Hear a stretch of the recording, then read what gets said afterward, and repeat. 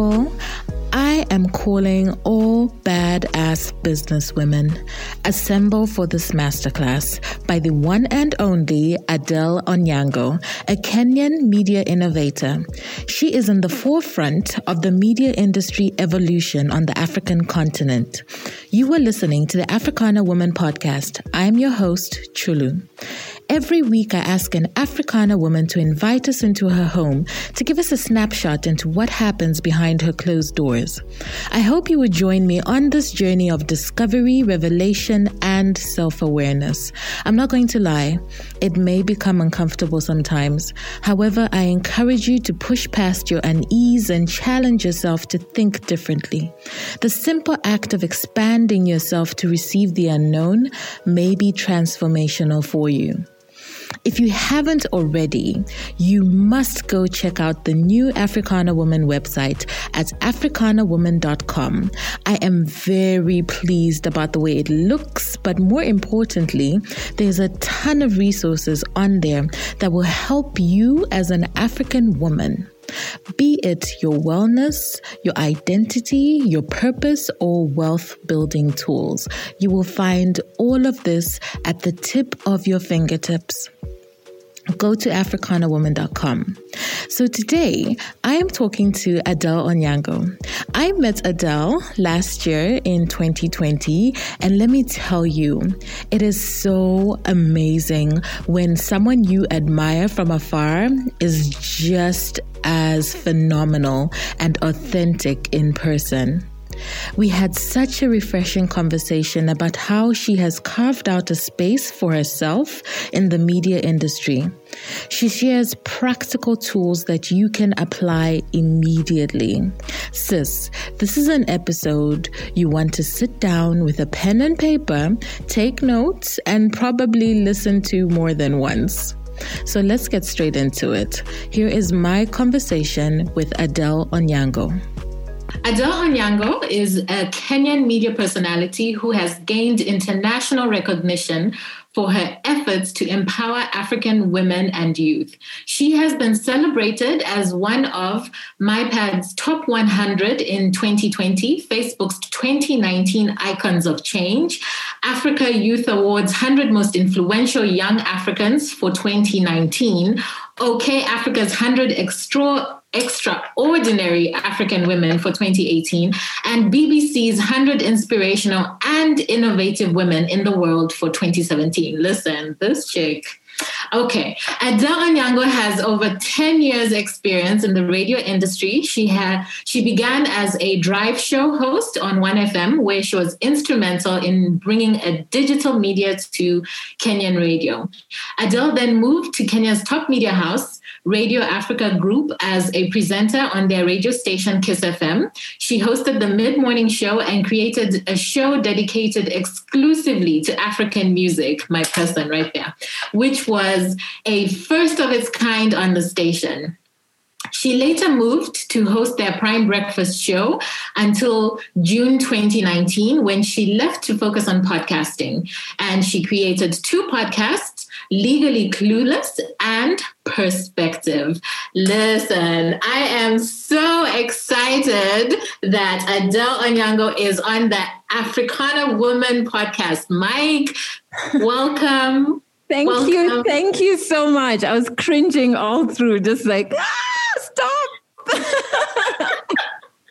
No. We're not going to stop. We need to celebrate everything that you have accomplished. But I'll tell you what, I think one of the things that I really love about you is, I think, when people see you and think of you, the first thing they think is, oh, she's a media personality. But when I see you, I think this is a badass businesswoman. Like, she is on top of her game. She doesn't come to play. She is here for it all. Yes. When you look at all the things that you've achieved, on the outside, it looks like you've done it with so much grace and ease and everything comes simply for you. But I suspect there's a lot of intentionality behind everything that you do. So I wanted to learn more from you about what is your work culture, your work ethic in everything that you put your hands on. Yeah. And I love that you say that, because I think you're the second person this month who has used that word intentionality, and words are powerful. I think in my head, because I've constantly been called a control freak, I went with that negative connotation. But then another friend of mine did say, hey, I like how intentional you are with ABCD. And I was like, that's what I am. That is it. Exactly. No, not control freak. We're not taking that label. Yeah. Yeah. So I love when you say that word. I was just like, here it is again. Claim it. I love it. I love it. I think, when I look at the things that you've done, in your first year of your podcast, Legally Clueless, coming out, you had 388,000 downloads or streams. You've interviewed the president of your country more than once. And your podcast is the first East African show to be syndicated. I don't think that happens by chance. Like, there needs to be something behind that. And, and for me, who is all about entrepreneurship and business and things like that, I just think, I need to learn from you. What do you think are your, top 3 tips about, just making goals and actually achieving them? So the first thing I think that has always worked for me, and I know people talk about it, and there's like Instagram pages dedicated towards it, is like literally having a vision board. That has worked so many wonders for me. And I think I've had one ever since maybe 2016. I used to have this huge whiteboard, and my sister reminds me of it because at the time we were all living together. I had a huge whiteboard on one side of my room, and it was written, every single thing that I wanted to achieve was written, almost like a spider kind of like diagram with like different legs linking to names or like people I wanted to do business with, organizations I wanted to partner with, things I wanted to create. I think at that time I was thinking about, in 2016, I was thinking about something that I launched in 2018. So I was like thinking about, okay, I want to do fashion, but what would it look like? What would it stand for? And why would I be doing it? And how does it tie back to the main big circle, which stands for ABCD? So I started it then, and my sister reminds me of it because she then started doing it. And she was like, you're the only other person I'd seen doing it. And literally when we looked back, I now sold that particular whiteboard to get a smaller one because I moved to a smaller place. But when we looked back, I had achieved everything on it. So I think I'm a huge, maybe not getting a huge whiteboard, but even just your notebook or whatever, write down whatever it is that you want to achieve, no matter how small it looks or no matter how impossible it looks. Just write it down, have it out there. See, like in a place where, or in a book that you go to every so often, or a place that you pass every so often, because you might get different thoughts and think, actually, I don't want to do this. Let's erase this and change it to this. That I think is so important. I realized that even with my podcast, this past week is when it hit me. When I started my podcast, I said I wanted to be, so every year, that's the second thing, every year is to just have goals, both on a personal level. And I think going to therapy is where I learned this, because I didn't study business. I didn't study entrepreneurship. I did psychology and journalism. So from therapy, like when you're going through healing, you do set goals, and it feels so good when you like hit them. And even when you haven't hit them yet, it feels comfortable knowing, okay, we're working towards A and we're working towards B, and we're like 90 steps away from getting to B. So I learned that, and I bring that into every year in terms of podcasting and media business, in terms of like my initiative, and even just on a personal level, be it brand or actual, just how are you as Adele doing and what do we want to improve on this year? So in 2019, when I started my podcast, I said I wanted to be at the forefront of what new media would look like for Africans. And at the time when I was making that statement, Chulu, I didn't even know what it meant. Like, I I was just like, this podcasting thing, let's call it new media. See, I think that's what they're calling it in all of these conferences and things. I didn't understand the space, but I knew that it had the potential to be quite powerful for not only myself, not only African women, but like the entire continent, right? So I was like, I want to be at the forefront of that. I want to be able to show that it's working and it's a thing, an ecosystem, an industry. It's the new media. And so then now when I look back like this week, and just I was taking stock of, okay, what's kind of like the press things that we've done and the features and all of that. I was like, oh my God, it actually came to pass. In my head, I thought it would take 1 year because I was being over ambitious. But that's something I do very, very often because I assume that I have control over everything. But just proclaiming it and saying this year, this is a goal that I want, trust me, it works. And you won't even be cognizant of it working until it appears and you've achieved it. And you're like, oh my God, in January I said this and here I am now. And then I think the third thing for me has got to be like having conversations with people who are in business. Especially if like me, you were not in business. Like I was a slave to the paycheck. It was nice every end month. I knew end month. Right now, I don't know end month. You know, like how people are just like, hey, it's end month. I'm like, is it? I'm still chasing for people to pay me. Mid-month, end month, this person still hasn't paid me. So that's the world that I came from. So I really didn't understand. I knew I do have business acumen and I can see like value pockets of things or whatever, but there's a whole back end of business that is intimidating to some people. But once you sit down and have a conversation with people who are in that field, then you start understanding that, oh, there's a method to the madness. There's formulas to certain things. There's efficient ways to run things. There's, I don't want to preach that people should avoid taxes or anything, but there's a way that you can ensure you're in a tax bracket that's more comfortable for your size of a business so that you're not paying the same taxes as like super huge organizations. So for me, it was like, when I knew that podcasting could be a viable business, I sat down with somebody who helps, I don't know what the word is, but he helps with operations for small sized businesses and more conventional businesses. So people who have shops or are in farming and things like that. I was I don't even know why he agreed to meet with me because I was like, alien.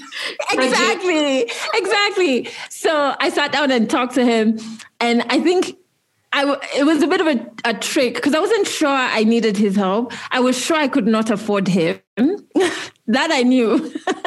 I knew this business of mine is by myself right now, right? And so I knew I couldn't afford him.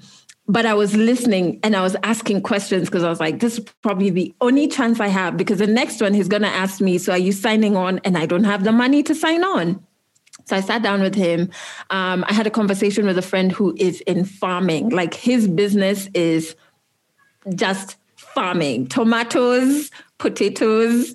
But I learned that it's such an interesting group of business people to talk to, those who are like farming and things around food, because also their products are perishable. So they do not have the room for error that other businesses have, because sour, you will grow the potatoes or whatever, and then you have a window to make sure these things sell. And so it was so interesting to learn the tips and tricks that he had in making sure that his business runs efficiently, because he could not afford for it not to. And then the last person is my partner, who he works in like gases. So again, none of these people are in media. None of them even listens to my podcast to begin with, you know, but it was just understanding. And so my partner really helped me in terms of understanding costs and just the tricks that advertisers would pull to get you to do more for less. And so you have to be a step ahead and understand the psychology of selling. So you could sell the same thing, but the words that you use and the way that you bundle what you're selling is more attractive in a certain way, right? And you have to also, the art of negotiation, it really helped me a lot with that. And I think also it's because, well, I could go on and on about African women for a while, but I feel like as women, we've been conditioned to reduce ourselves. So even in negotiating, you're like, is this the right amount? I feel like I should be thankful they want to do business with me. No, sis, you've got value. They're gaining, all right? So he just taught me how to cost everything, like write down absolutely everything that it takes for you to get your product out there. Even the things that you enjoy that you forget to cost everything. And then those are your running costs, right? So by the time you're going to, and don't forget also the taxes that you pay on certain things. So by the time you're quoting an amount, please have it in your head. How much is it? Not only is it exciting that you're getting advertising, because at the beginning you're just like, money is coming in. But it's like, are we really running efficiently? Because so those are the three things. It's just like have a general vision board, then yearly have your goals, and then speak to people who are also in business. Yeah. Love it. Thank you so much. That was so valuable. I think one of the things that, came up when you were speaking is I love your website, because your website systematically, just on the first page, it shows this is what Adele has achieved and achieved and achieved. And again, when you're talking about how African women perceive themselves and, are kind of made to feel like, no, you should be humble, so when you the way you've done it so beautifully is, this is what I've achieved. This is what I've achieved. It's not boasting. It's just putting yourself out there so that people can see your value. I don't know if you can say a bit more about that. Because I really do feel like we as African women have this thing where we say chefia, like we put ourselves down, Chefia. Did you say chefia? Yeah. Don't chefia yourself. No, but I think it is a thing. Because even to date, it's if somebody compliments you, or if you, let's say if it's your social media, because as much as, yes, my social media is my life, it's also an extension of my CV, right? So I have to put up the work I'm working on, put up if there's a win, because there are potential partners who are on there. And every time, even to date, like if I post something, it takes me normally like a day to thank people in the comments, because I'm normally just like, stop. Don't, just leave it.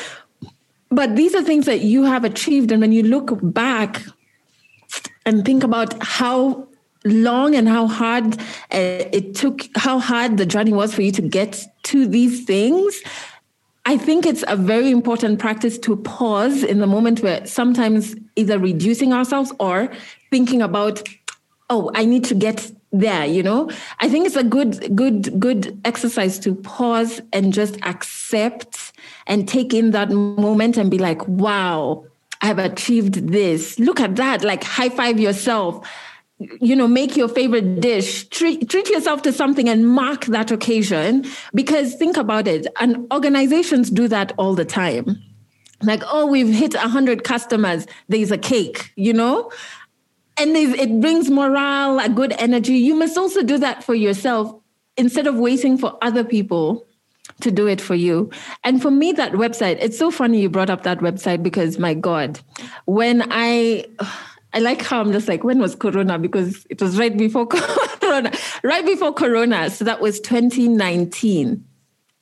I'd done this thing where, you always don't think that you could learn a new skill. So when it comes to websites, you're like, there's always somebody to make a website and whatever. So I did like my new batch of press pictures, and I was very clear. I was like, some need to be in this dimension because they're going onto a website, paid a guy to do my website. And then end of 2019, I don't know whether it's the same, but in Kenya, what happens is they bill you for building the website, and then they bill you for any other changes you need. Now, at the beginning, you don't think about the changes you'll need because you're like, how often will I need to change it? But you forget this is a digital world, and you're doing things almost on a weekly basis. You will need to keep updating things, right? You will need to keep changing the photos. Your bio will have to change. Things will need to change. And it's not efficient to have to pay somebody for each and every small change. Anyway, I had this person, got them on to do this, to change something.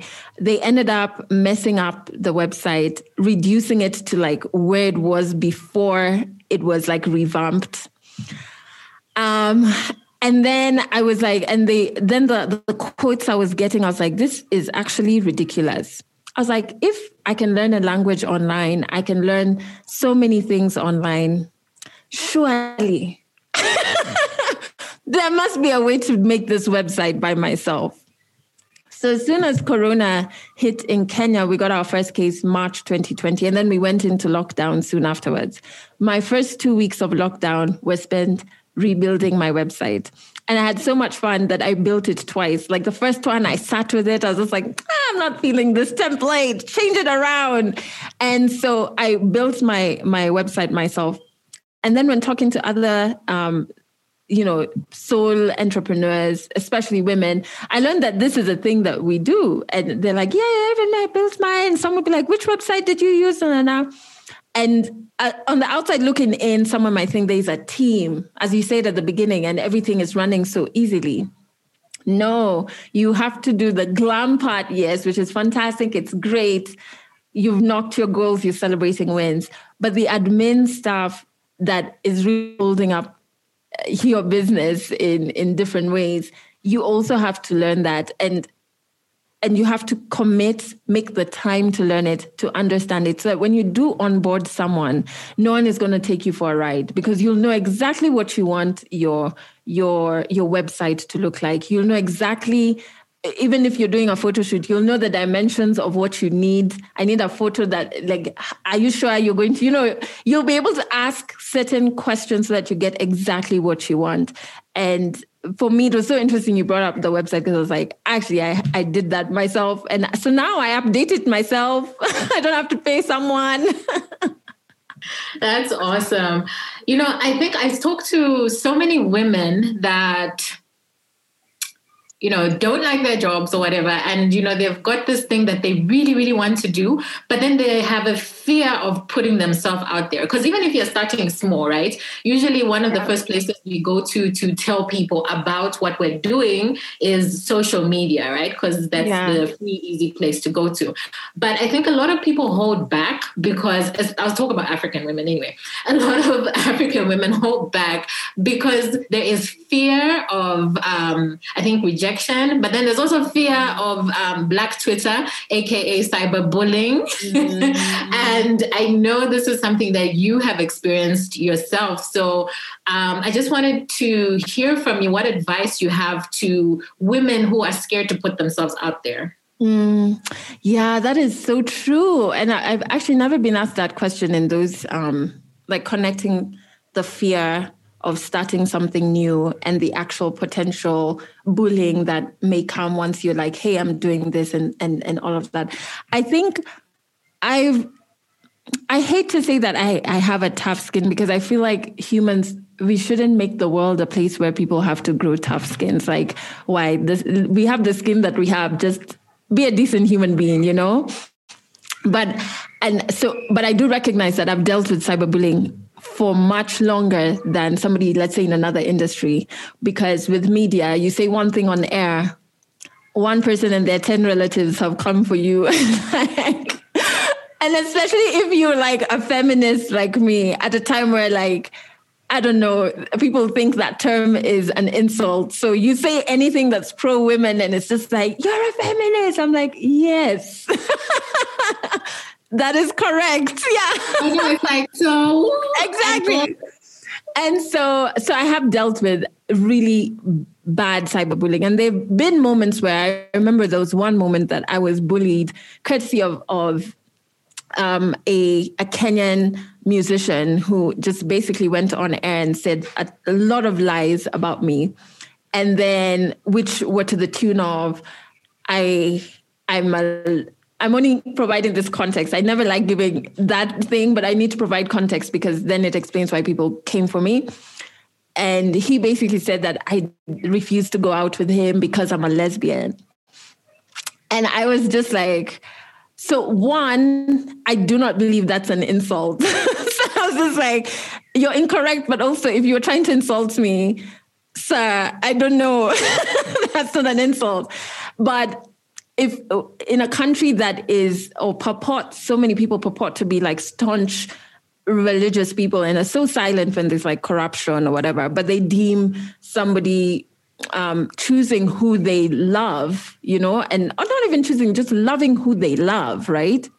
To be so wrong. What ended up happening is I was cyberbullied the entire day. Truly, it was 24 hours. I couldn't even tweet about my show. Like when I was in studio, I'd tweet about the songs I'm playing. I couldn't because all the tweets that were coming in were just like, oh, you're going to hell. You're a prostitute. It was just out of this world. And I remember that day, I was just like, what industry is this I got myself into? Like, what was I thinking? And it really toughened me up. But that day, it almost broke me. And there've been like maybe 2 other situations where it almost broke me.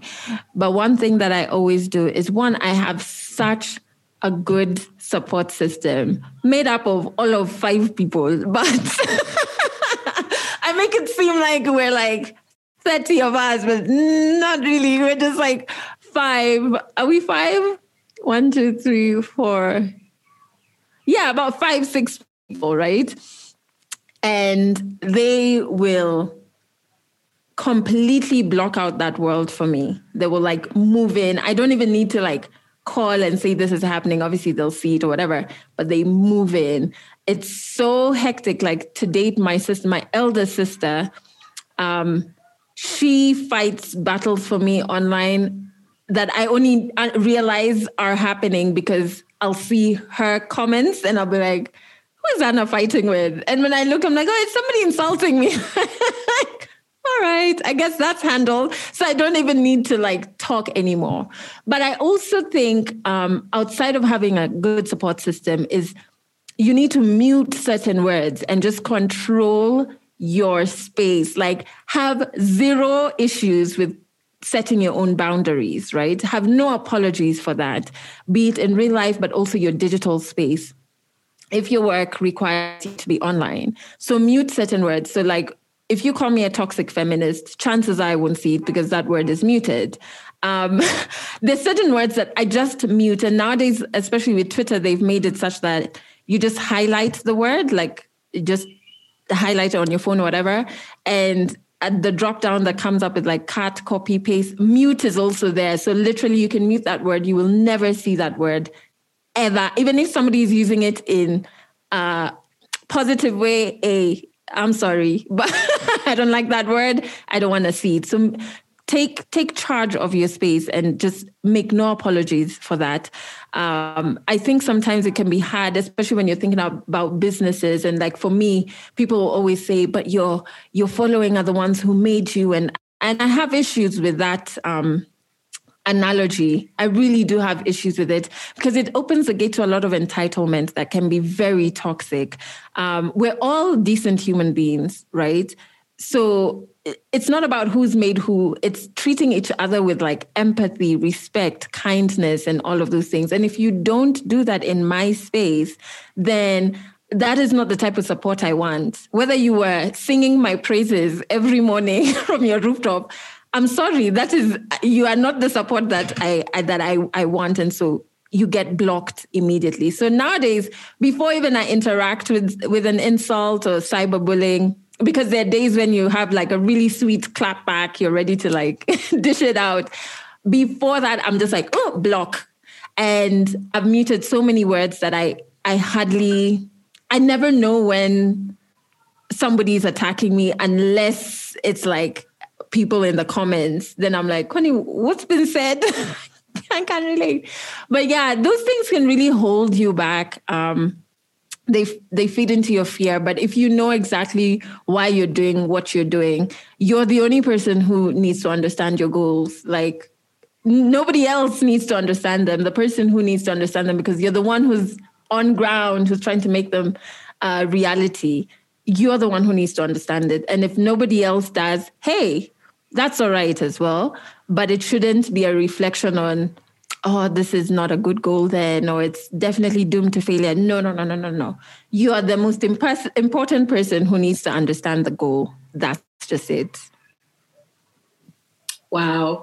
That is, yeah, I've actually never heard of muting. Like, I will have to go and look for that and mute a couple of words. You can mute words and accounts. In case you don't want to block someone, you can mute them. Even on Instagram, you can choose to block someone or just mute their posts and their stories altogether. Yeah. So true. Okay, so when I was doing my research on you, I watched some interviews as far back as like 2013. Oh, and let me tell you, sis, I watched one particular one and you look tired. Like, you just look tired. And then from the time that I've met you, right, I know you're like this bubbly person. The only way that I can explain is like your pictures and everything, you're like, right now, you're glowing. So I would love to know what was happening then and what's happening now. Because clearly, that's two different people. What is that? Which interview was that? Do you remember the station? It was I think it was a Nigerian something, and there wasn't really somebody else talking to you. They were giving you flash questions, and you were just like answering them. But like, since you're like chances. I was like, however, so if it was 2013, 2013 was hectic for me because 2012 I just lost my mom. So I lost my mom at the beginning of 2012, and she was like my best friend, my everything. To the extent, like, when I was in my first relationship, I think I was 15, 16, I was sharing a cell phone with my mom. Like, so she knew when we had our first kiss, like the guy at times thought he was like chatting me, but my mom was intercepting. But that's just how close we were. And so when she died, I was in my first job at 1FM. And then after she died, I think I worked there for the end of that year. And then early 2013, February, I then moved to Kiss FM. Now, when I moved to Kiss FM, on a personal note, obviously, like I in hindsight, definitely I was going through an identity crisis because a huge chunk of who I was had just disappeared. And I didn't know how to navigate. I didn't know, it was now just my sisters and I, right? And as much as we were, like, I'm the youngest, so I was like 23 when my mom passed on, but it's still so destabilizing. It's just wild. And so now I had to move to this huge show, working with all of these people who I'd grown up listening to, right? And I had to negotiate my own contract for the first time because my first radio job, my mom was the one who was like, no, tell them this doesn't make sense. I didn't know those things. I was just like, I'm getting paid to play music. And so now moving to Kiss, I had to do that by myself. And so 2013 was hectic. Even personally, I think I got into a relationship that I really had no business being in, but I was looking for that to fill that gap that like my mom's death had brought. And I didn't want to face it. I didn't want to face the grief and like decode what that meant for me or whatever. I just wanted to like escape, and then unfortunately escaped into the wrong hands. But so that was like 2013, 2014 were very difficult years, and going through all of this while still having to be on a show every day was just very hectic. It was very, I think the media industry, well, at least traditional media, doesn't have space for you to be a human being.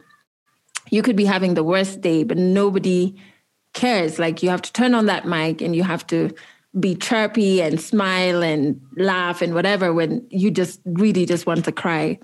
So those, I don't even remember that interview, and I probably don't because a lot from those years, I really don't remember. I think my mind was just like, well, that didn't happen. Erase.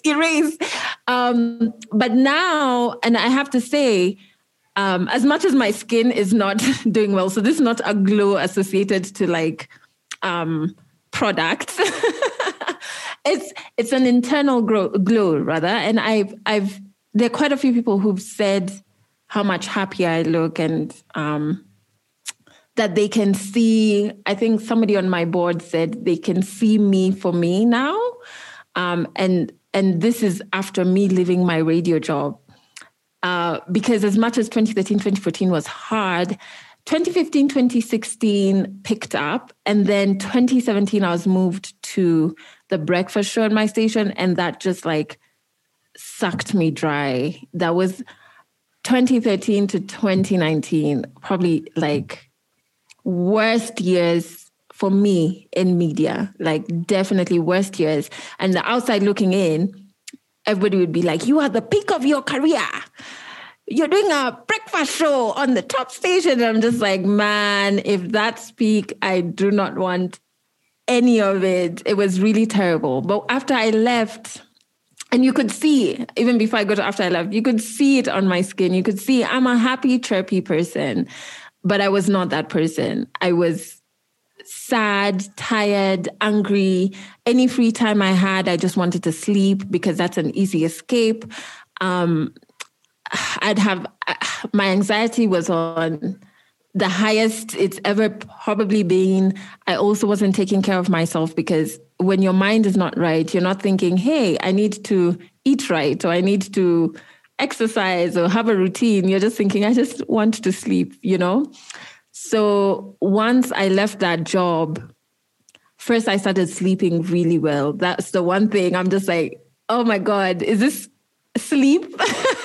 I was on sleep light. This is like sleep premium. And now doing what I love and finding my voice and being able to say no even to some interviews and just feeling good about it. Probably then I was just like, I have to do it.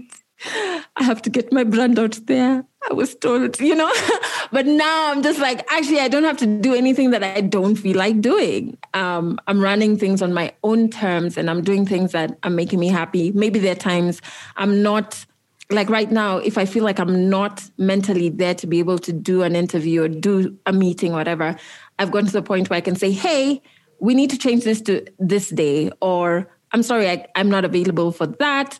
Perhaps I can refer you to somebody else to do that. I've gotten to that point, but man, back then, Chulu, I was at my lowest career-wise. Definitely my lowest career-wise, yeah. Although on the outside, it was like the best. Yeah, yeah. I mean, when you talk about traditional radio, traditional media, there's, you know, like this stereotypical, I think, an image of women. It's like pretty dolls, don't really have much of an opinion or something. I don't know.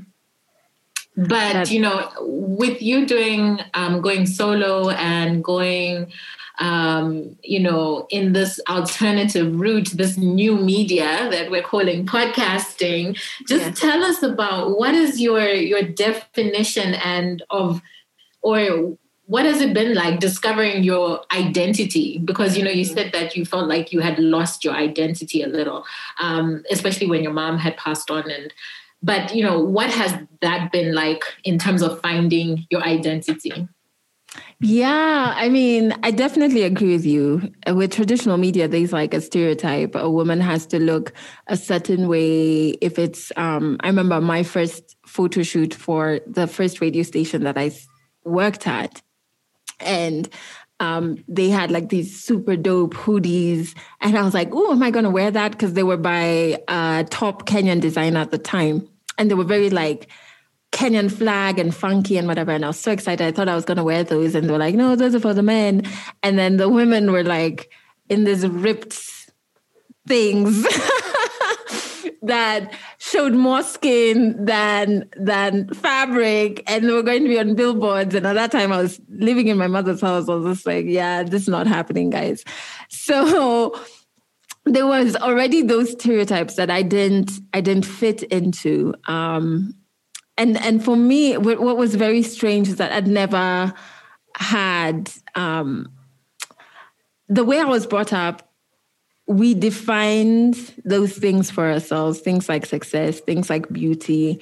And so in my world, I was like, I'm so beautiful. And then you get into media and it's like, sis, you're really not. You know, there are these encounters you have that try and say you're not fitting into this definition of beauty, therefore you are not, you know? And that coupled with then losing this major voice in my life, that was my mom, and also recovering from rape. There was a lot to kind of reconstruct. There was so much to reconstruct, but I'm very thankful that I've been in therapy for the longest time. And so I think that helped me reconstruct a lot and still be in the traditional media scene, but not feel less than because I don't look a certain way or I don't dress a certain way. And I've always been quirky. I mean, when I first started, I had like a mohawk. First I had dreads, then I had like a mohawk of dreads, then I cut them off and like I'll just do whatever with my hair. So I wanted to still be that person, but there would be people saying, well, why is she dressed like this? Why is she dressed like that?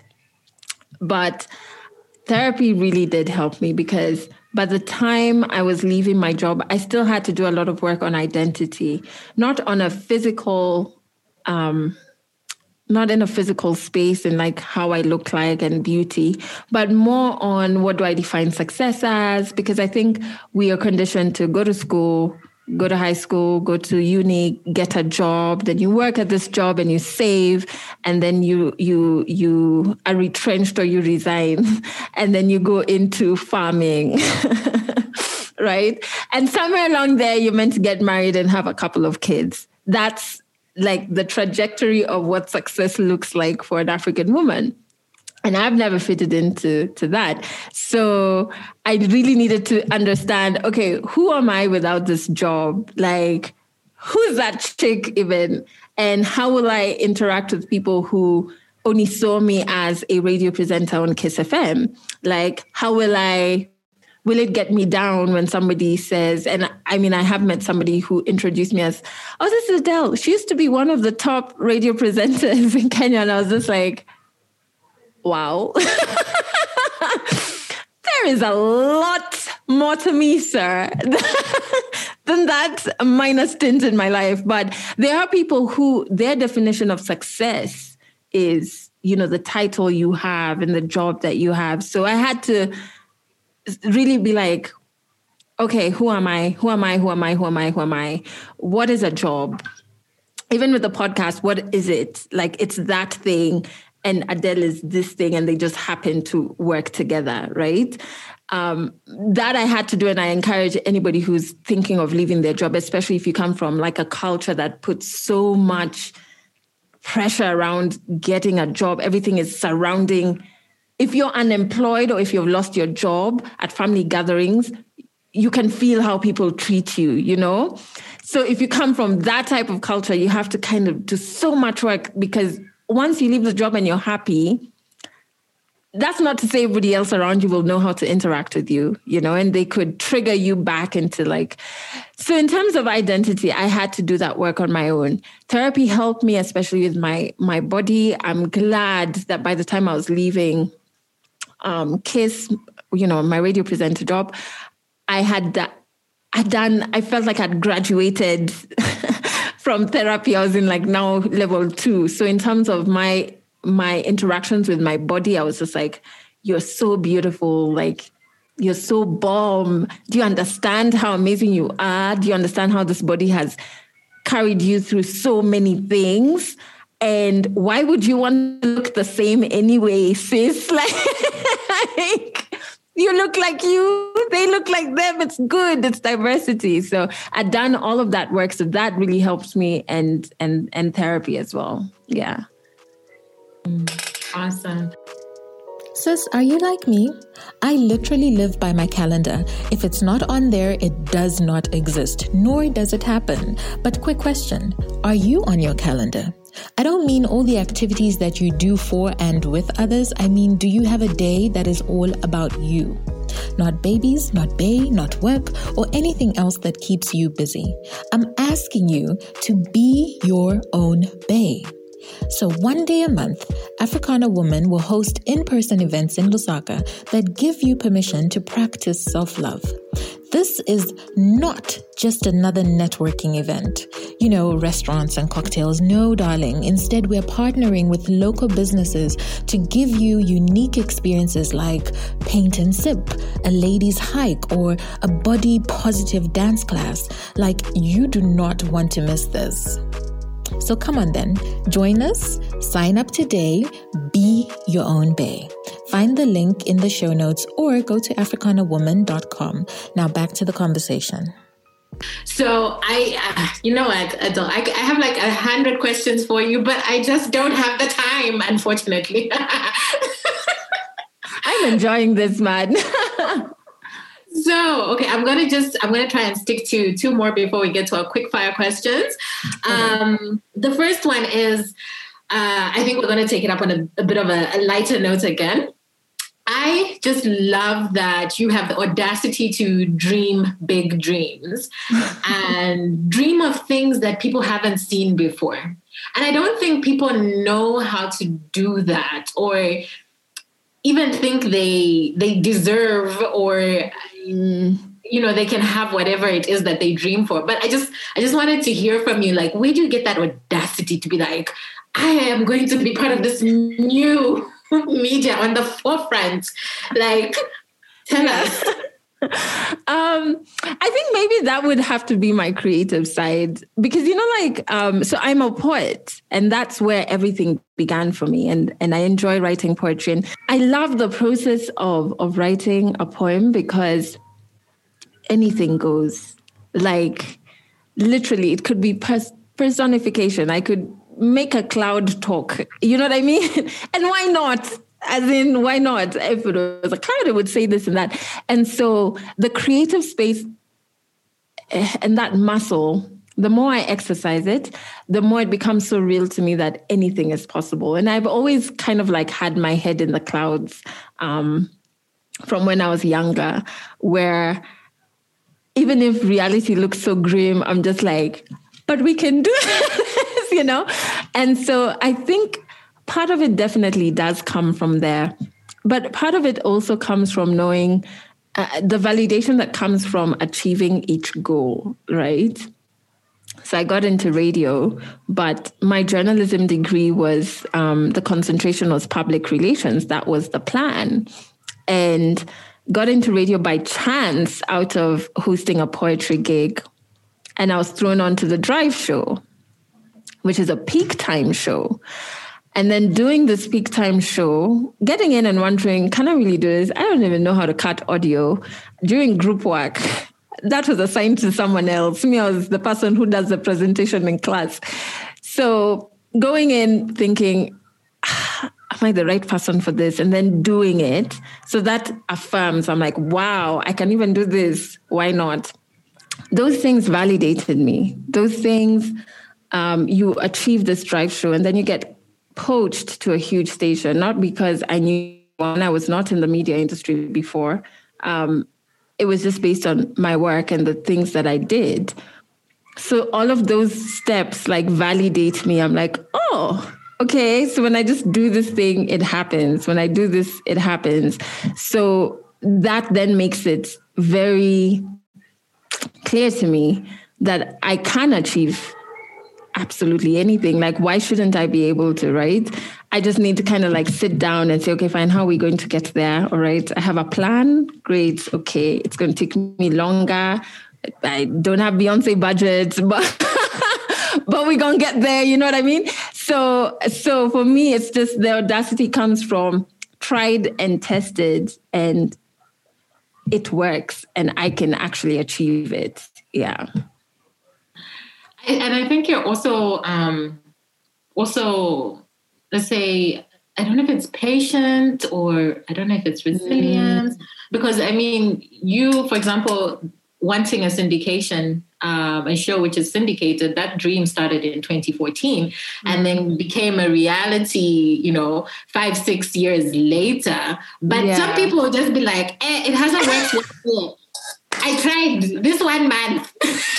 I'm done. But so true. Sticking with it, I think, is so important as well.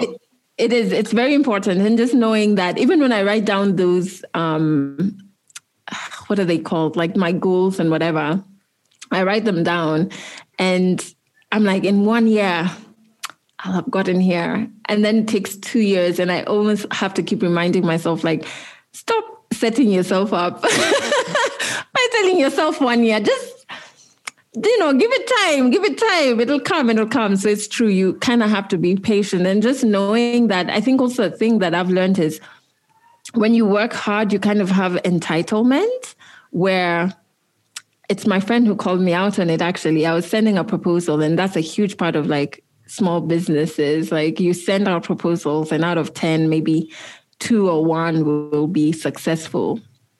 And I was sending out one and going through like my concept with a friend on the phone. And I was telling him like, I've really given my all to this thing. I've worked so hard. They have to give me this business. And he was like, huh?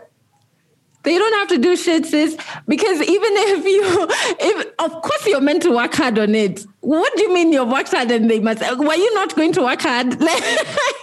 What are you saying? And so I had to check myself on my entitlement when I work hard and know that you can still get a no. And maybe something will not be achieved, not because you've not worked hard, but just because, especially in the business world, it's something you kind of have to try and figure out and not take too personally. Like when the rejection comes, it shouldn't be like, oh, I'm such a failure. It's just trying to learn, what could I have done better? Maybe this was not a fit. Maybe this is not what they were looking for, and that's absolutely okay. So yeah, giving yourself time and just like that entitlement that comes with us when we work hard can be a bit, can shock you.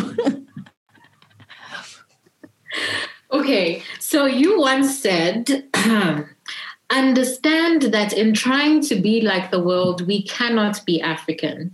But in being African, we can change the world. Please expand that for us. I think for me, it's like always feeling like being traditional. First, that being traditional is synonymous with being African, which it's not. And that being traditional is less than, which it's not. It's like, I remember the first time I went to the States was in 2018. That was my first time ever.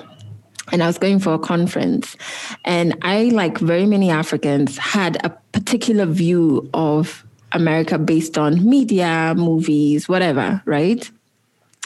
And then I got there and my hotel room wasn't ready. So I was looking for an ATM to go get like a SIM card, do all of those things. And I obviously got lost. And then I saw very many homeless people, like more than I've ever seen, like in Nairobi where I am.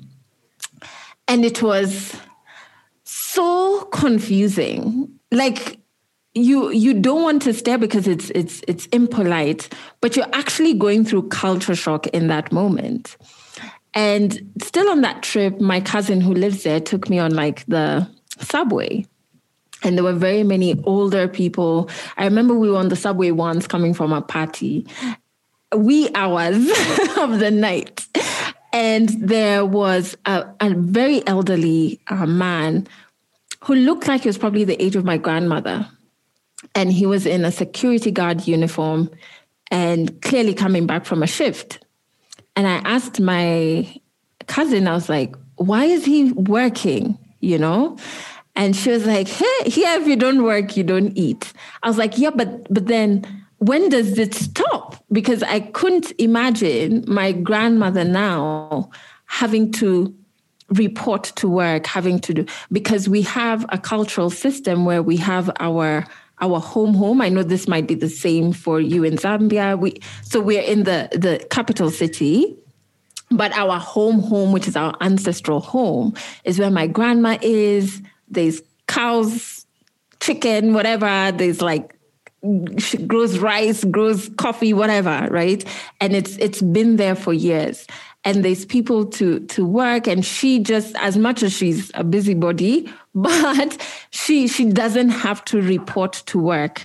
And that home for us is where we go to when things just get a bit hectic. It's where we go to pause, and we know that there's no rent we're paying because it's our home. The food is growing right here, you know, and it's a system.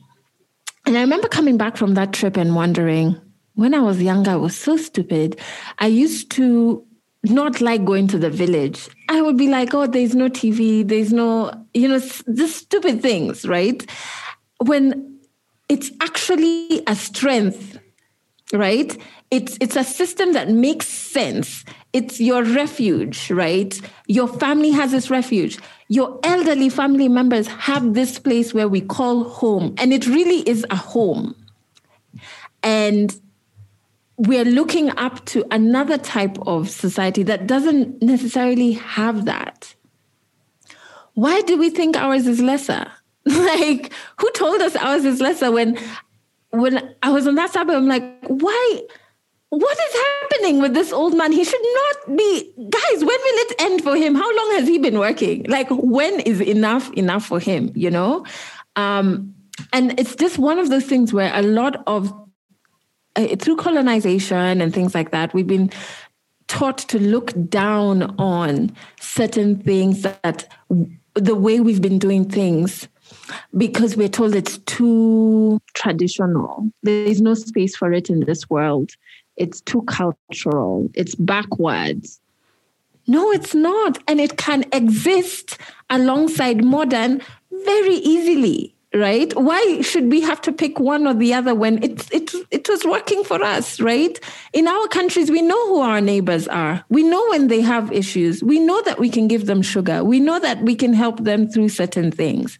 Why would we want to change our culture of community when that makes sense to us? And so for me, that's where that's from, where it's like, oh my God, Africa, like, we are so dope.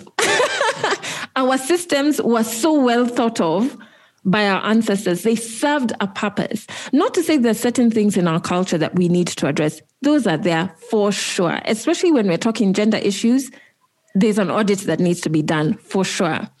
But there are things that are working that we've been told are less than, that really are not. And we need to be frank with ourselves and just ask, why are we thinking that we have to only be modern? Like, why have we decided that it's either or?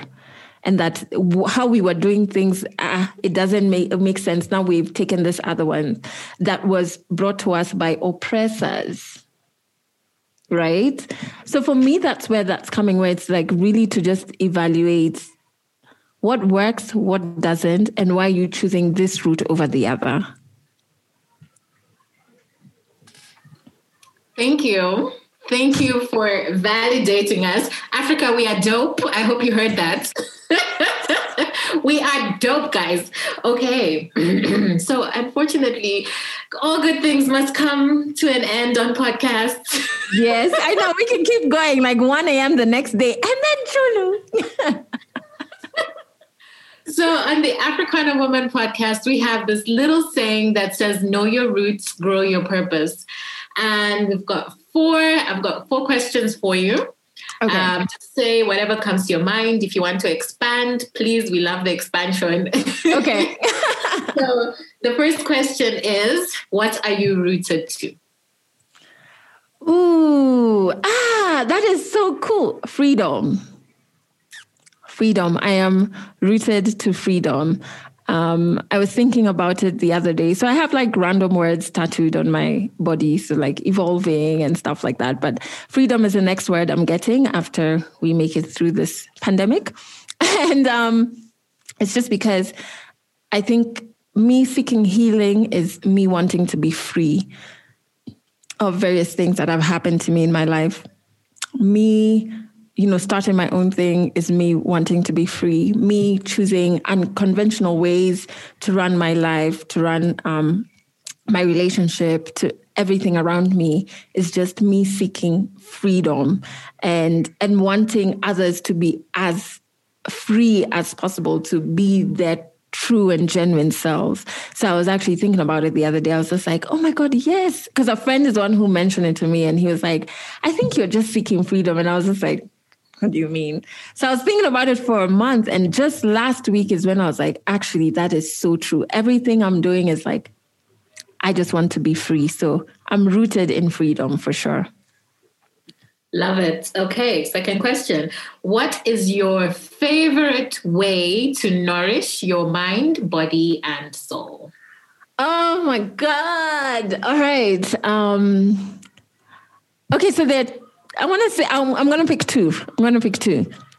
So the first one is the one that's like easy to do at any point in time, which is go to my balcony and read. So I have very many anthologies, so like collections of poetry, of poems. So I read a lot of poetry on my balcony while burning frankincense.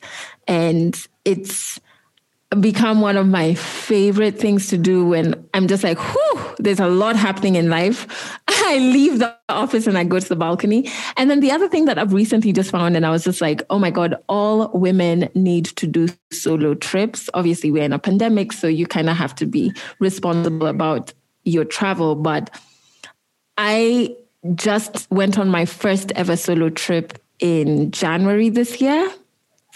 I did not come back the same. I did not. It's just life-changing. So I'm planning my next one in 2 weeks. And you can just find an Airbnb. The costs are a bit more affordable. And obviously your interactions with other human beings are limited, which is great for this pandemic. And for you to be actually solo and for you to cook for yourself and show yourself love. And so for me, I've just discovered the second one, which is solo trips. It works miracles for my mind. Listen, that trip looked awesome. You guys need to go check it out on her socials. It was like, whew, I was like, I want to go too. Do it, every woman. And even on that trip, I chatted my sisters. I was like, I will take care of anybody's children. If you need to go on a solo trip, let me know. Drop them here, but go and work through whatever it is that you're going through. Okay, so now the third one is, do you have a weakness that has now become your superpower?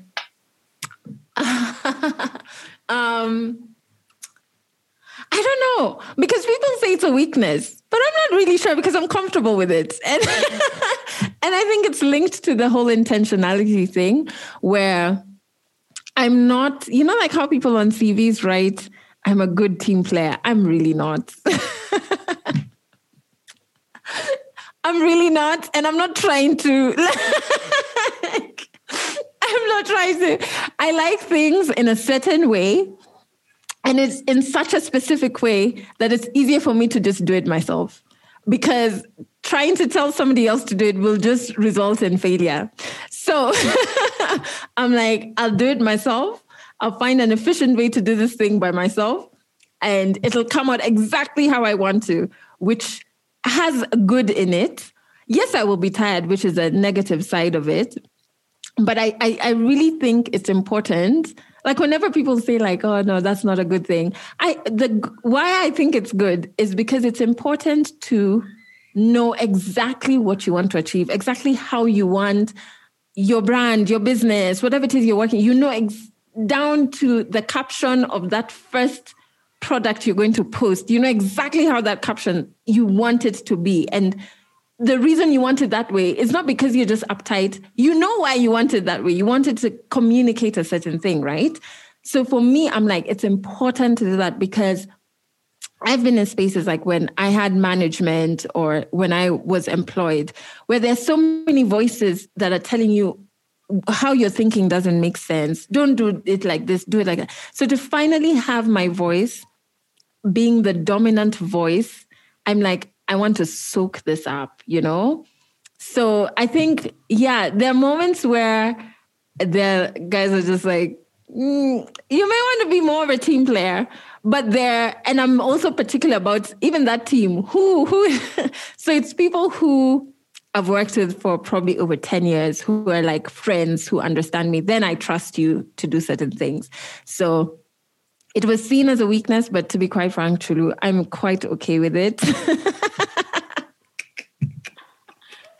I will never lie that I'm a team player. No, I'm not. Okay. The last question. What do you know for sure? What do I know for sure? That is, truly, you're so deep. What do I know for sure? Ooh,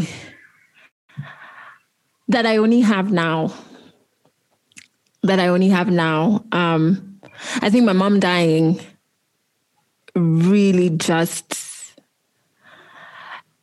it communicated how fleeting life is. People say life is short. I don't think short is the word. I think it's fleeting, where 1 minute it's here, the next minute it's gone.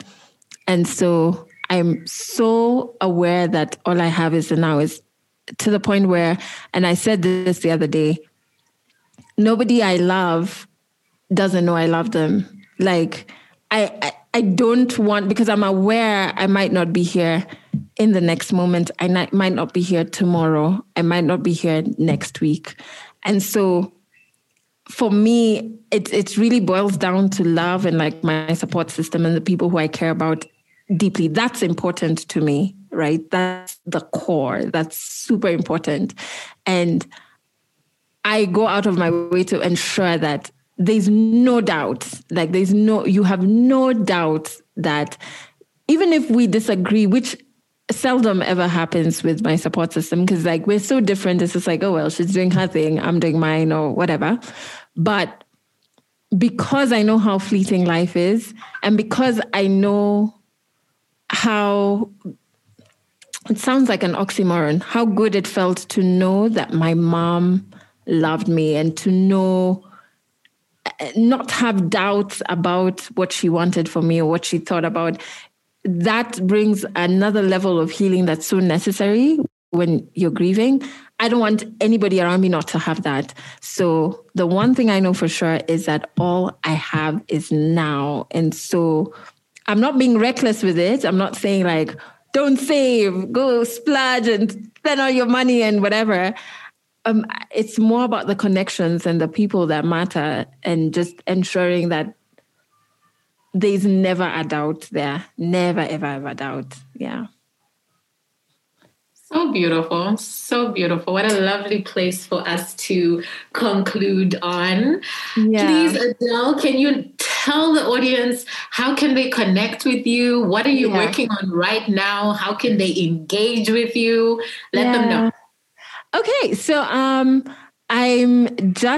so where they can connect first.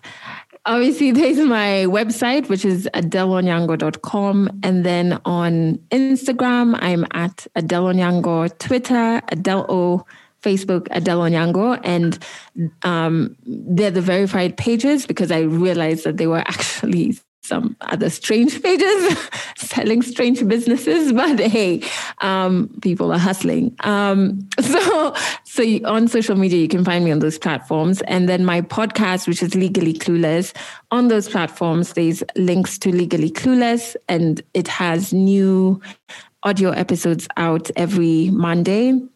And so what I am working on right now, like stressing about actually before I jumped on this interview, is our video series for the podcast launches on Friday, which is the 9th of April. So I'm so excited about that. Very nervous. So we launched that on the 9th, and I'll share with Chulu the link to the YouTube page for the podcast. I had postponed opening it because I was just like, if I open it, it means it's happening. But then I did so yesterday.